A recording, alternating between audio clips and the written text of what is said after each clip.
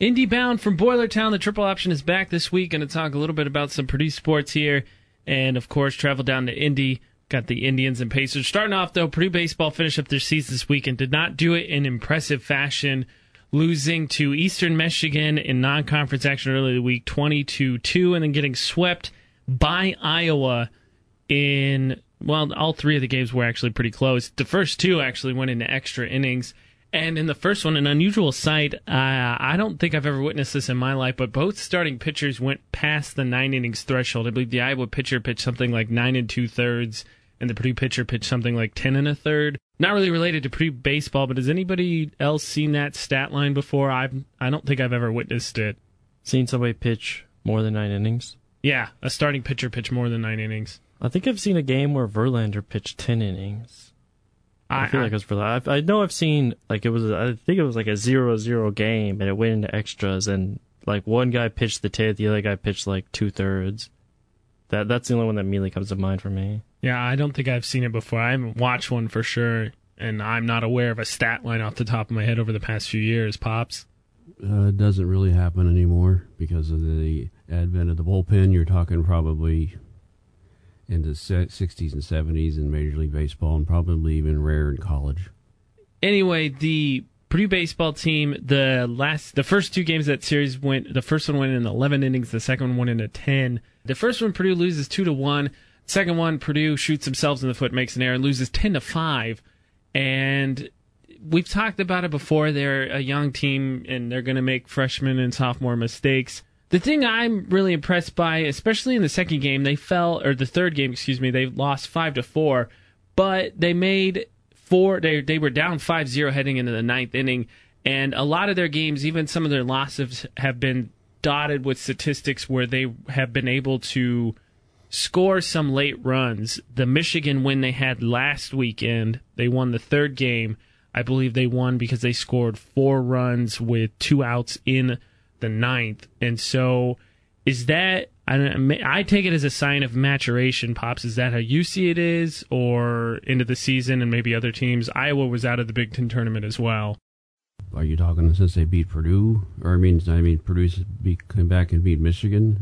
Yeah, that's nice, but I think probably the last 4 games, Eastern Michigan beating them 20-2, I think is a little kind of eye-opening, and then being swept at home against Iowa, I think, you just wonder, did Purdue just mailing it in, and just kind of like a lot of the times teams at the end of the year, there's a phrase like they got the cars running and they just want to get out of there. I think you'd like to see them at least win the home series at least 2-1, but I guess the Michigan win is something to put your hat on, but you'd like to finish the season strong, especially with a young team, to set a tone going into off-season workouts.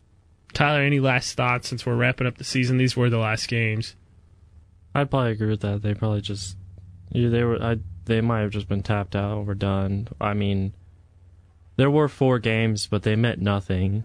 They were already out of the tournament. This was it. So it might have been a mix of just some players may have wanted it, but other players may have just been playing just to play, not to tire themselves out and just be like, I'm just gonna get through the game and get out of here. I can understand that statement, especially when you look at the Eastern Michigan game, but the first 2 games of the Iowa series went in extra innings. You're talking 10 and 11 innings, and if it's not going into extras, it would seem to me that going into extras would seem to kind of negate that argument that they were just trying to get in and get out. Well, when we talk about it, we're not saying everybody does it, but that could have been some players may have just lost their motivation to play. I'm not saying all of them did. Fair enough. That's the wrap of the season. A disappointing season, I think everyone would judge it as, after the historic season that Purdue had last year. But again, most of the roster freshmen and sophomores, so hopefully they can turn it around with another year of experience under their belts.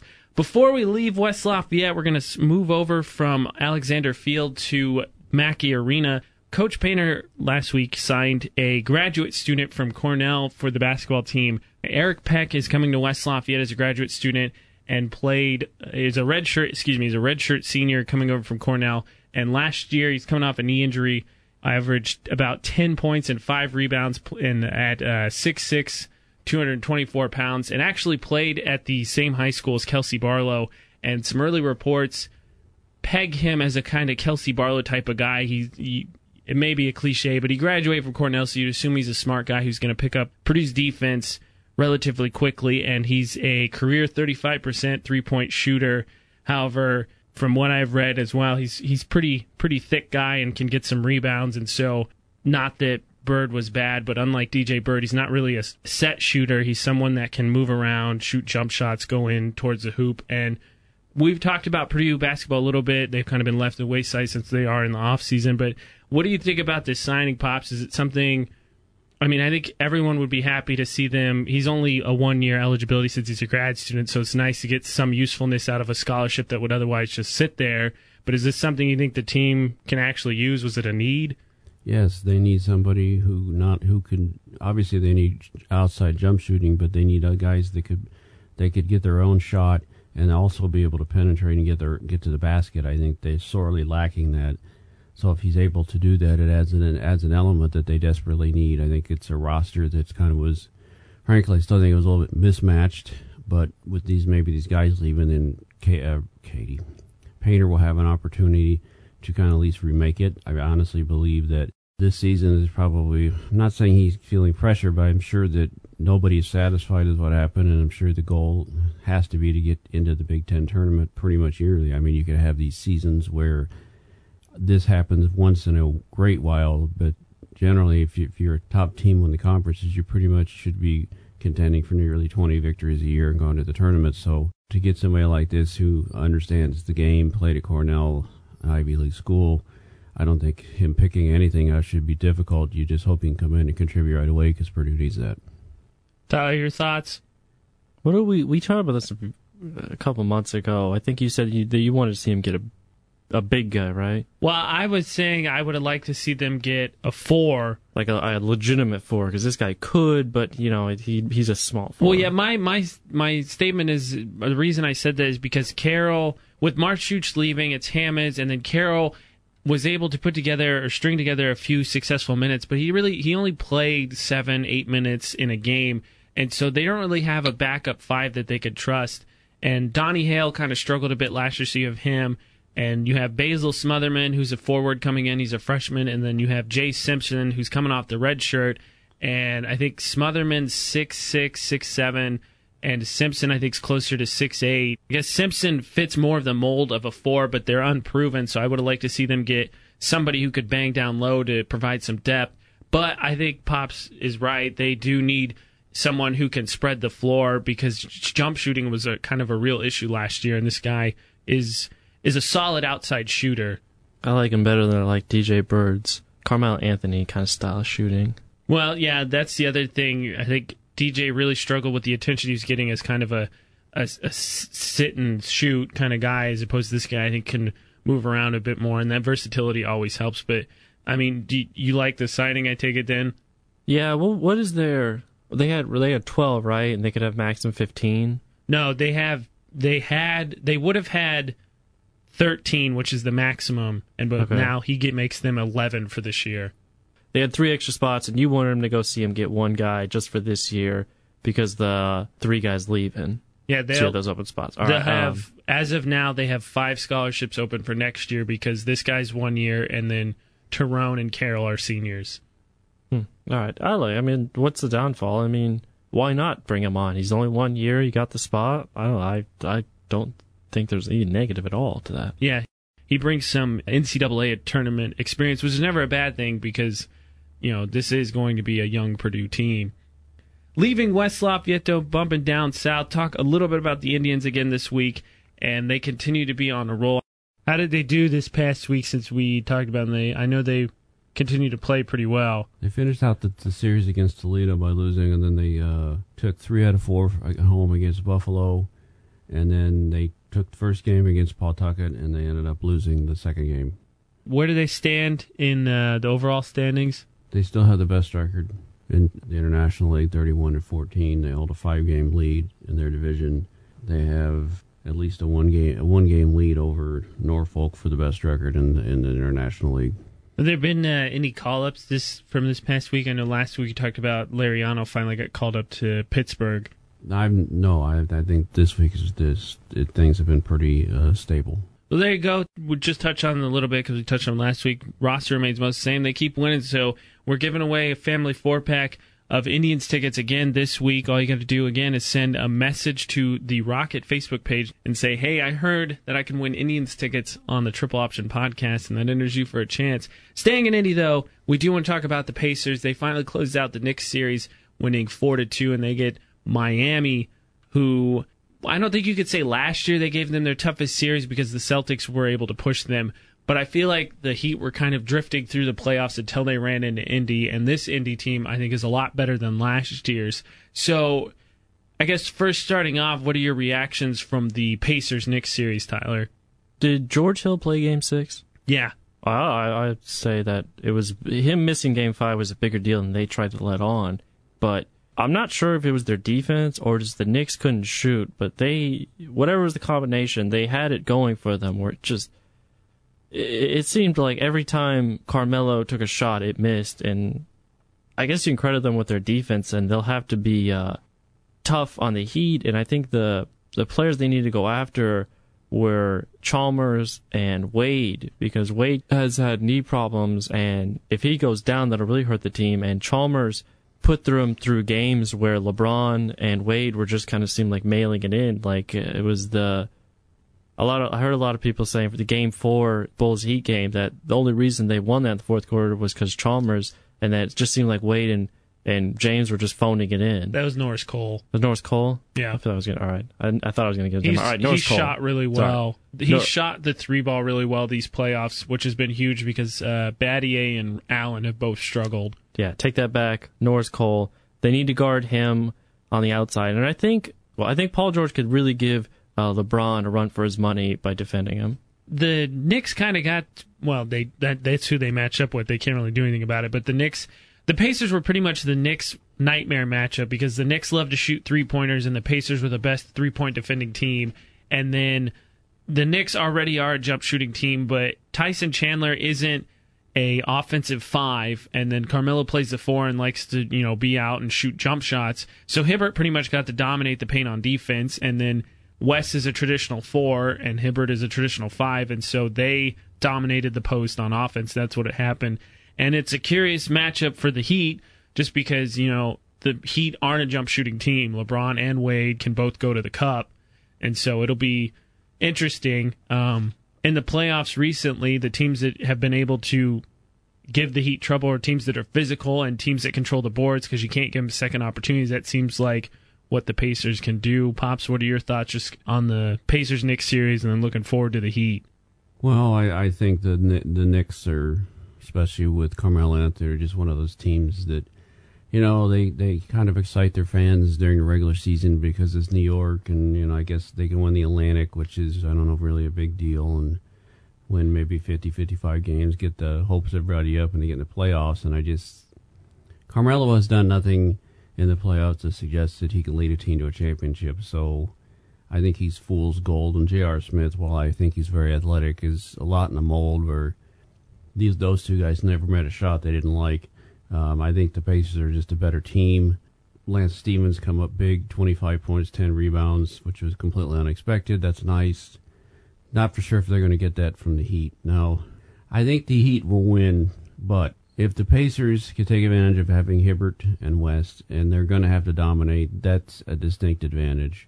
I don't think Paul George, while athletic, is thick enough and strong enough to be able to stop LeBron. But I think the key point is how healthy Dwayne Wade is, because it was pretty obvious he went into the locker room in Game 5 against the Bulls, and while it was claimed that he went in to tie his shoe, I'm not for sure why you have to go all the way in to Eric Spoelstra said he went in to tie his shoe. I'm not for sure if you have to go all the way into your locker room to tie your shoe. I mean, unless there's a professional shoe tire in there. But it's pretty obvious he got a shot in his knee. So this guy his knee is chronic, and I think if he gets hurt, then that is a major, well, I wouldn't say a major swing, but a big swing. But I think the Heat still have the best player in the league, the best player the last X amount of years, in LeBron. And I think he's the great equalizer. And I think this will be probably a tough series for the Heat. And I still think the Heat win this in at least 6, possibly 7. But, Hibbert has got to be, I think he's got to have the game of the series of his short playoff career. So does George, and they've got to rebound, and they've got to at least. The thing about the Heat is what the Bulls are able to do is they keep people out of the lane, but they kind of give up the open 3-point shots, and you can't stop LeBron. They might go the opposite and decide we'll just let LeBron do what he wants and try to guard everybody else. I think this should be an entertaining series, but I think the big thing is the Pacers had them at 2-1, or I think it was 2-1 last year, Heat, and they had Game 4 in Indy, and then the Heat won that. It just seems like the Pacers kind of collapsed. I think, can they get over that mental hurdle? That's the thing with the Heat.